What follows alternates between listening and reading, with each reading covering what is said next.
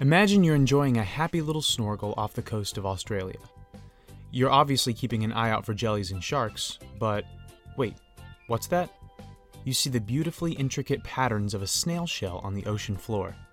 You pick it up, but if it's a cone snail, you're in for a surprise. Considered one of the most venomous animals in the world, the geography cone snail won't think twice about injecting you full of enough painkillers to end your snorkeling trip.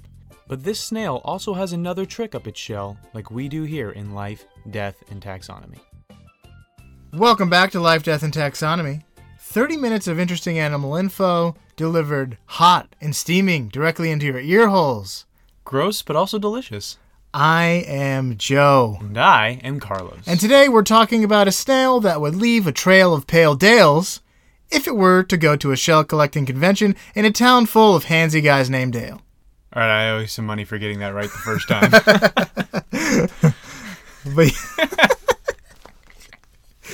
absolutely bonkers. That is bonkers.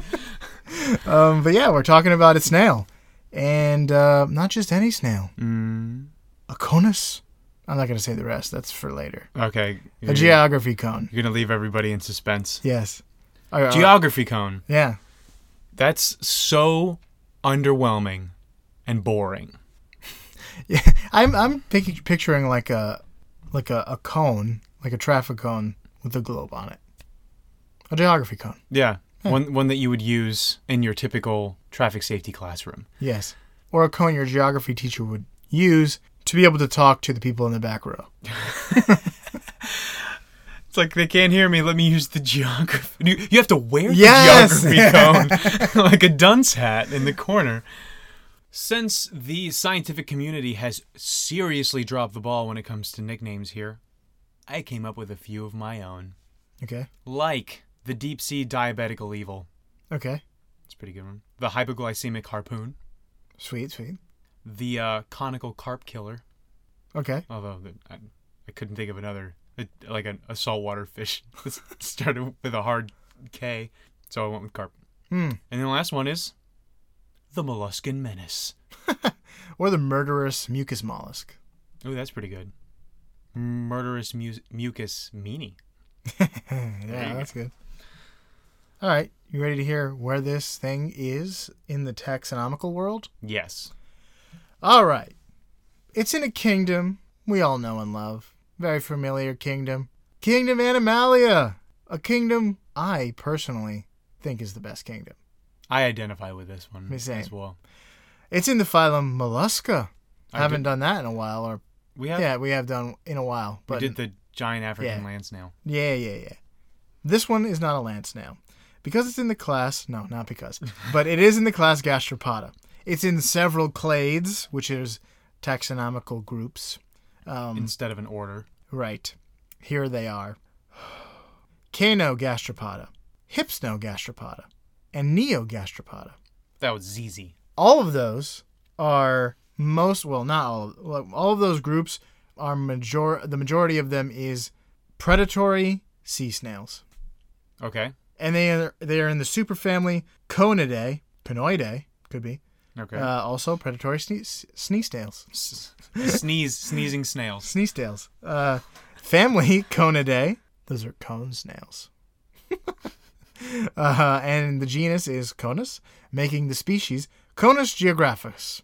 The geography cone. Yeah. Ugh. I try to find out why it's called that. You try to find out why it's called that.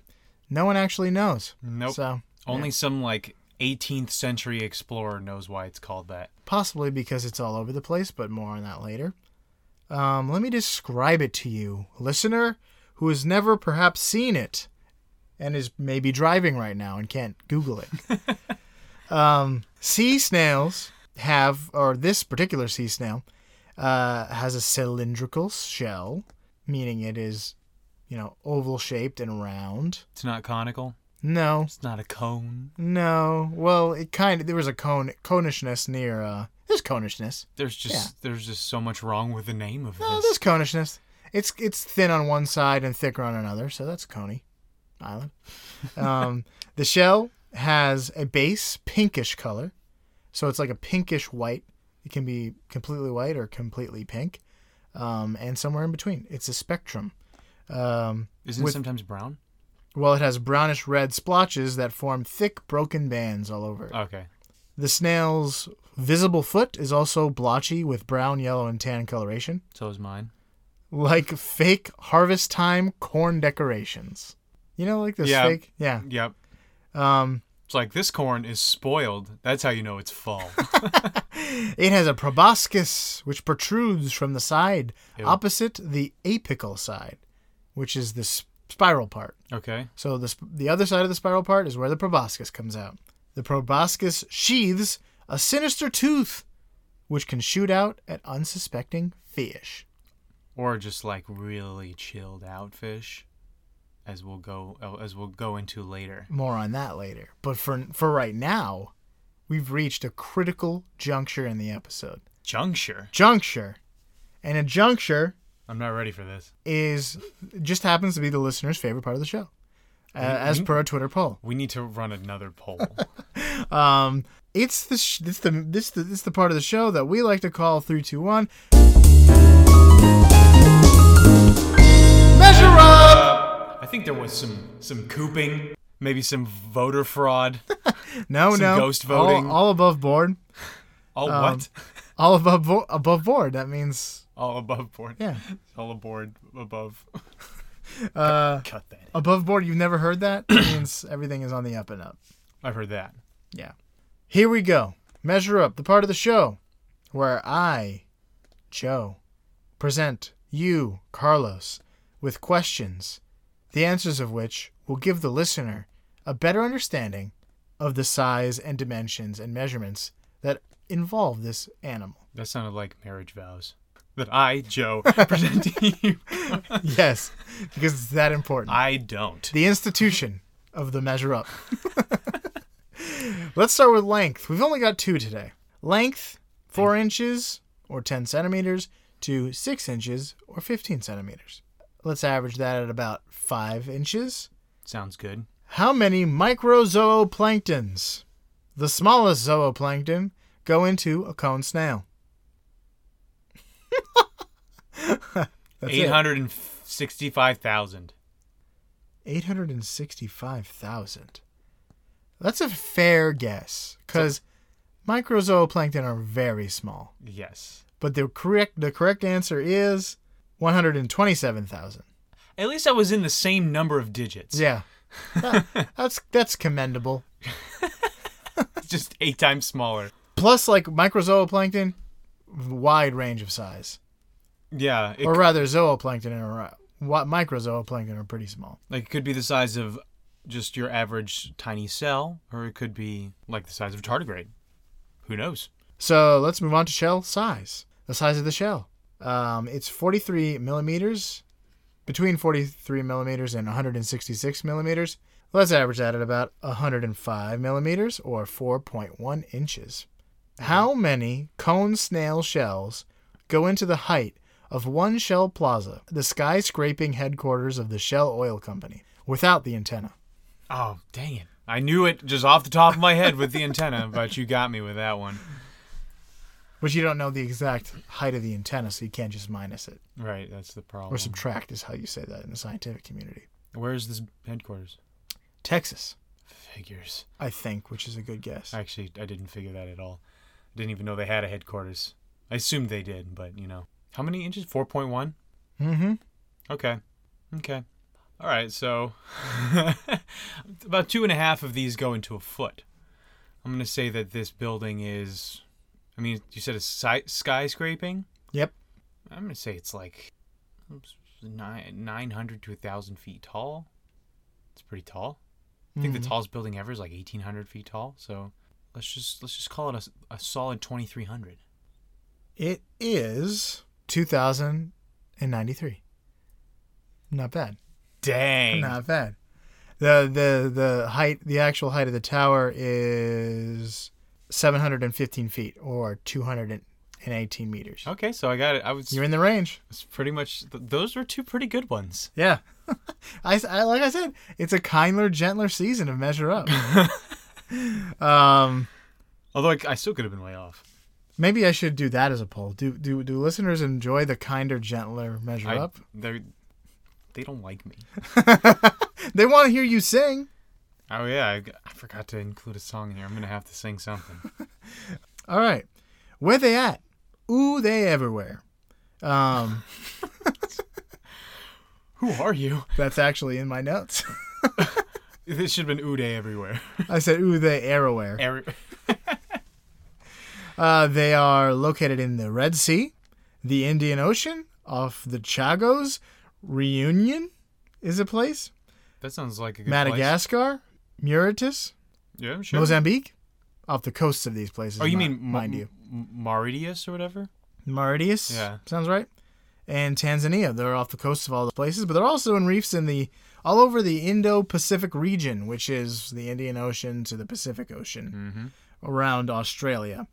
Not in Hawaii though; it's too touristy for them. They will not set foot in Hawaii. And also there's like volcanoes and they're afraid of those. Yeah, they're not down. It prefers shallow reefs and settles in the sandy sediments. Nice. Yeah. Sounds peaceful. It is. It's a very peaceful animal, except for everything about it. It moves slowly. Let's talk about how it hunts. I have a nice little diagram here. Did you draw anything? No. But that was way too complicated. I didn't want to draw cauliflower. Yeah, it is disgusting looking. But I'm looking at proboscis, harpoons, venom, that sweet venominy taste. Venom ducts. Sprinkle some venom on that. Harpoon sacks. All right, here, let's talk about all that. It preys on small fish by shooting at them with their proboscis tooth harpoon. The tooth shoots out telescopically, if that's a word, and injects the prey with a crazy cocktail of death. I have here written, "O death, where is your sting?" It's right here. Asks 1 Corinthians. It's right here, says the cone snail. Most conesmen have scary venoms, but the geography cone snail has venom that's powerful enough to kill Many people. Many people. In fact, it has killed more than 30 people.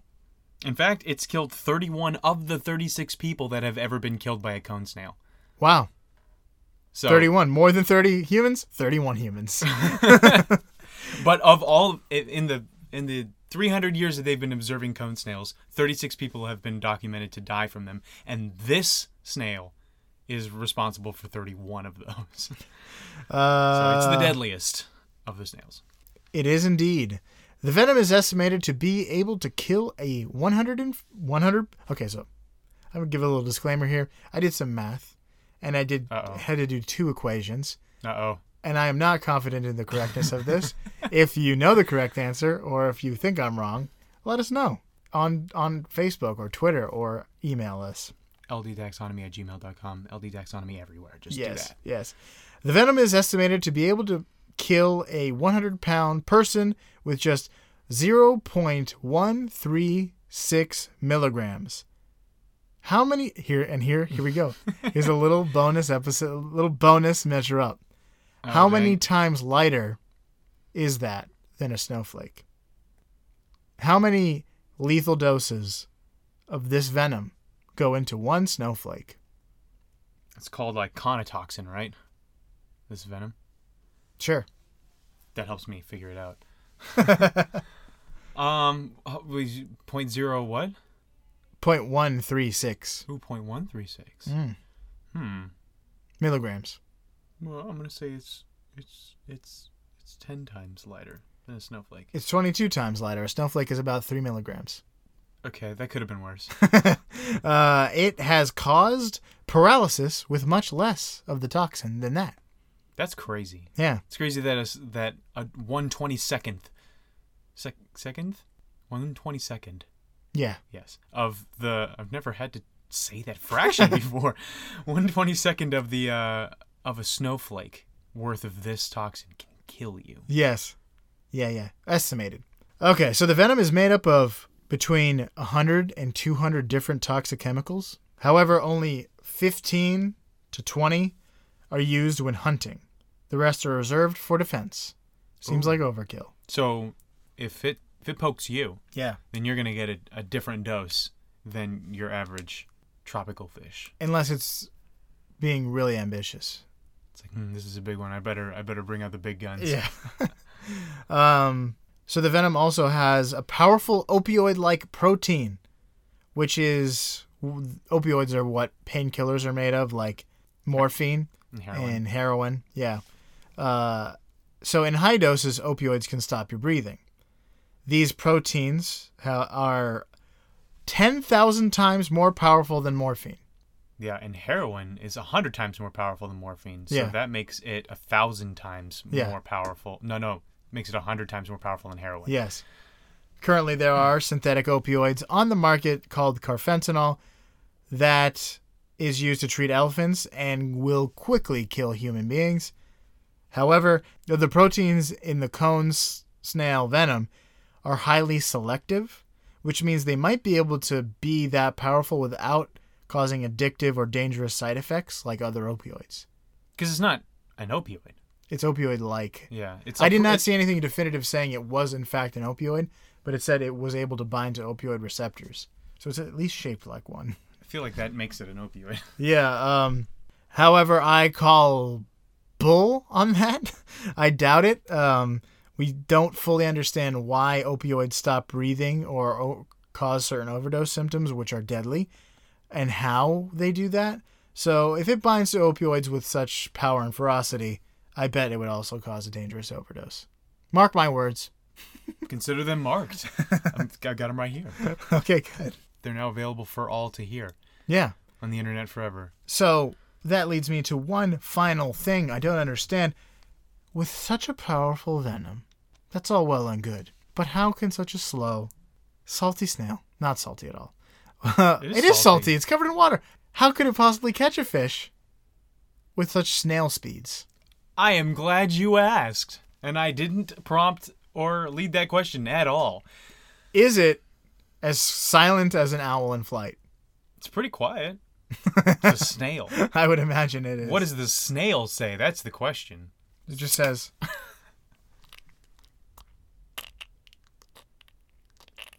I love it. That's what it says. That means, hello, I'm glad to be here. I'm glad to be here. Will you accept my harpoon? And the answer is no. Will you, Joe, accept my harpoon? I will not. 2 words for how a snail can catch a fish. Weaponized insulin. If you're not familiar what insulin is, let me give you a quick rundown.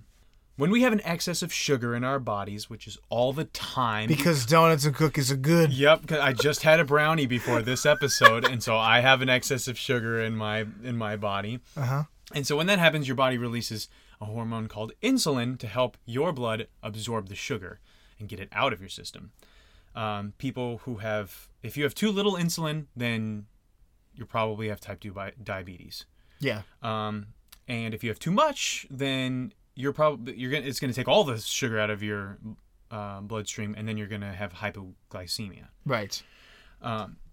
Which makes your head swim when you stand up. Does it? I think so. I thought it was just because I have bad circulation and I need to hit the gym. That's different things, yeah. I need to find a guy named Jim and just hit him. He'll be like, all right, here's your free pass for good circulation.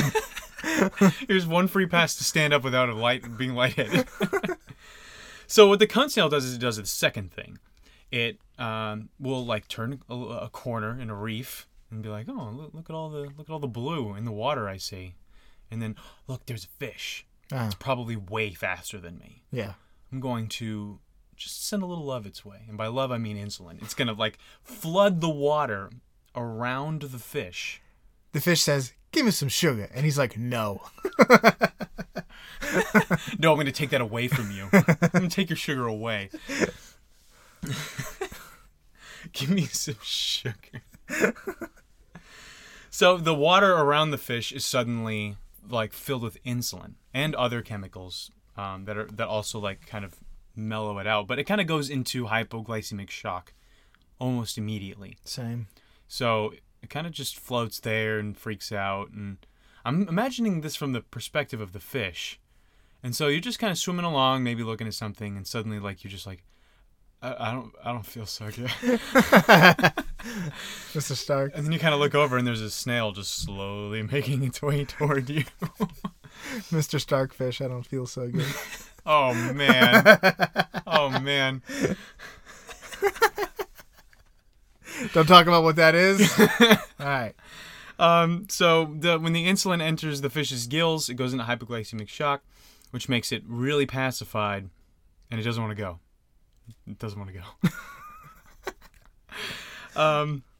So the stunned fish is now just sitting there, and the snail slowly makes its way up to it, and then extends its proboscis, which looks like a giant net mouth. It looks bigger than the snail itself sometimes. Just this huge mouth extends open and around the fish that is helpless to move because it's going through hypoglycemic shock.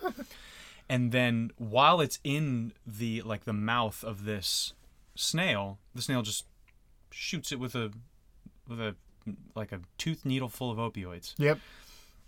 And then the fish dies, and then it eats it, and then a couple days later it spits out a bunch of fish bones. I hope it's a painless death.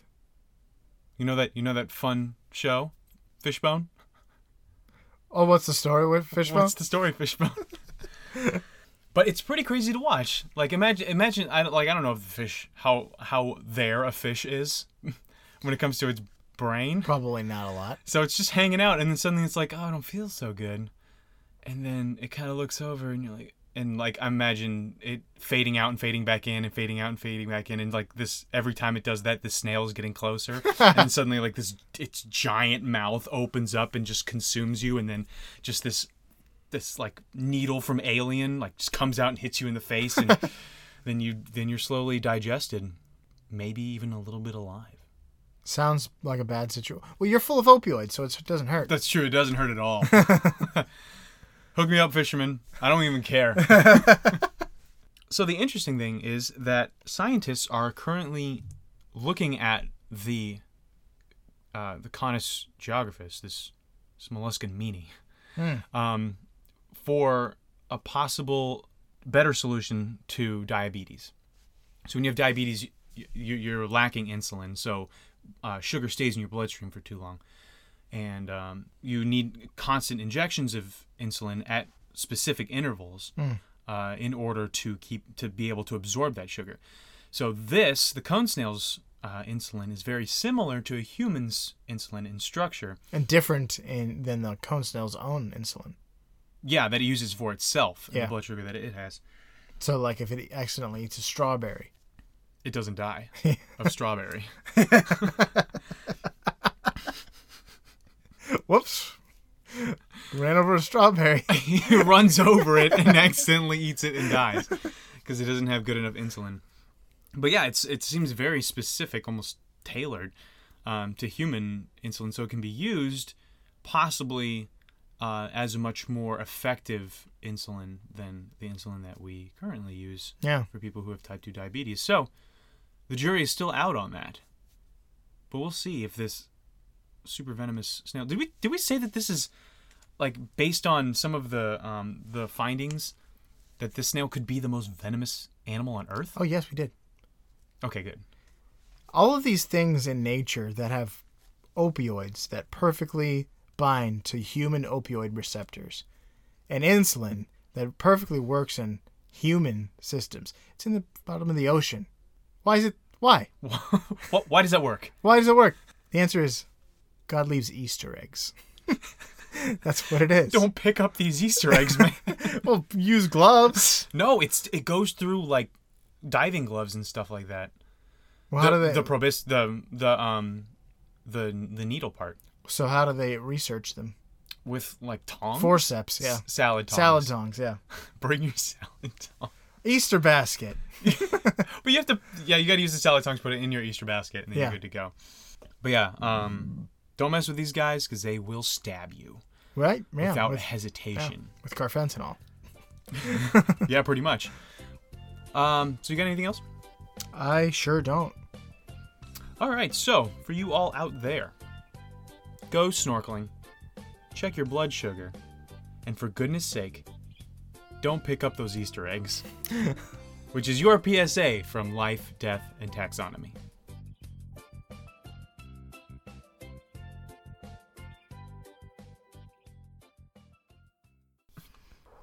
We've been searching the Himalayas for days now. I don't think we're gonna find a Yeti, no matter how much we want to. Also, I think we're lost. No, we're not. Let me ask our Sherpa. Ah! It's Vespasian! What did you do with Batsa? And why do his clothes fit you so well? What did he say? He said that Batsa left because he wanted to leave a review for Life, Death, and Taxonomy on Apple Podcasts or some other podcasting app. And also to buy some neat LDT merchandise from tpublic.com. Are you sure it wasn't because we told him we were looking for Yetis? Let me ask. Vespasian's gone. Well, let's get back to town. There's no signal out here, and I want to read Bats' review for LDT. Maybe Vespasian was the Yeti we were looking for all along.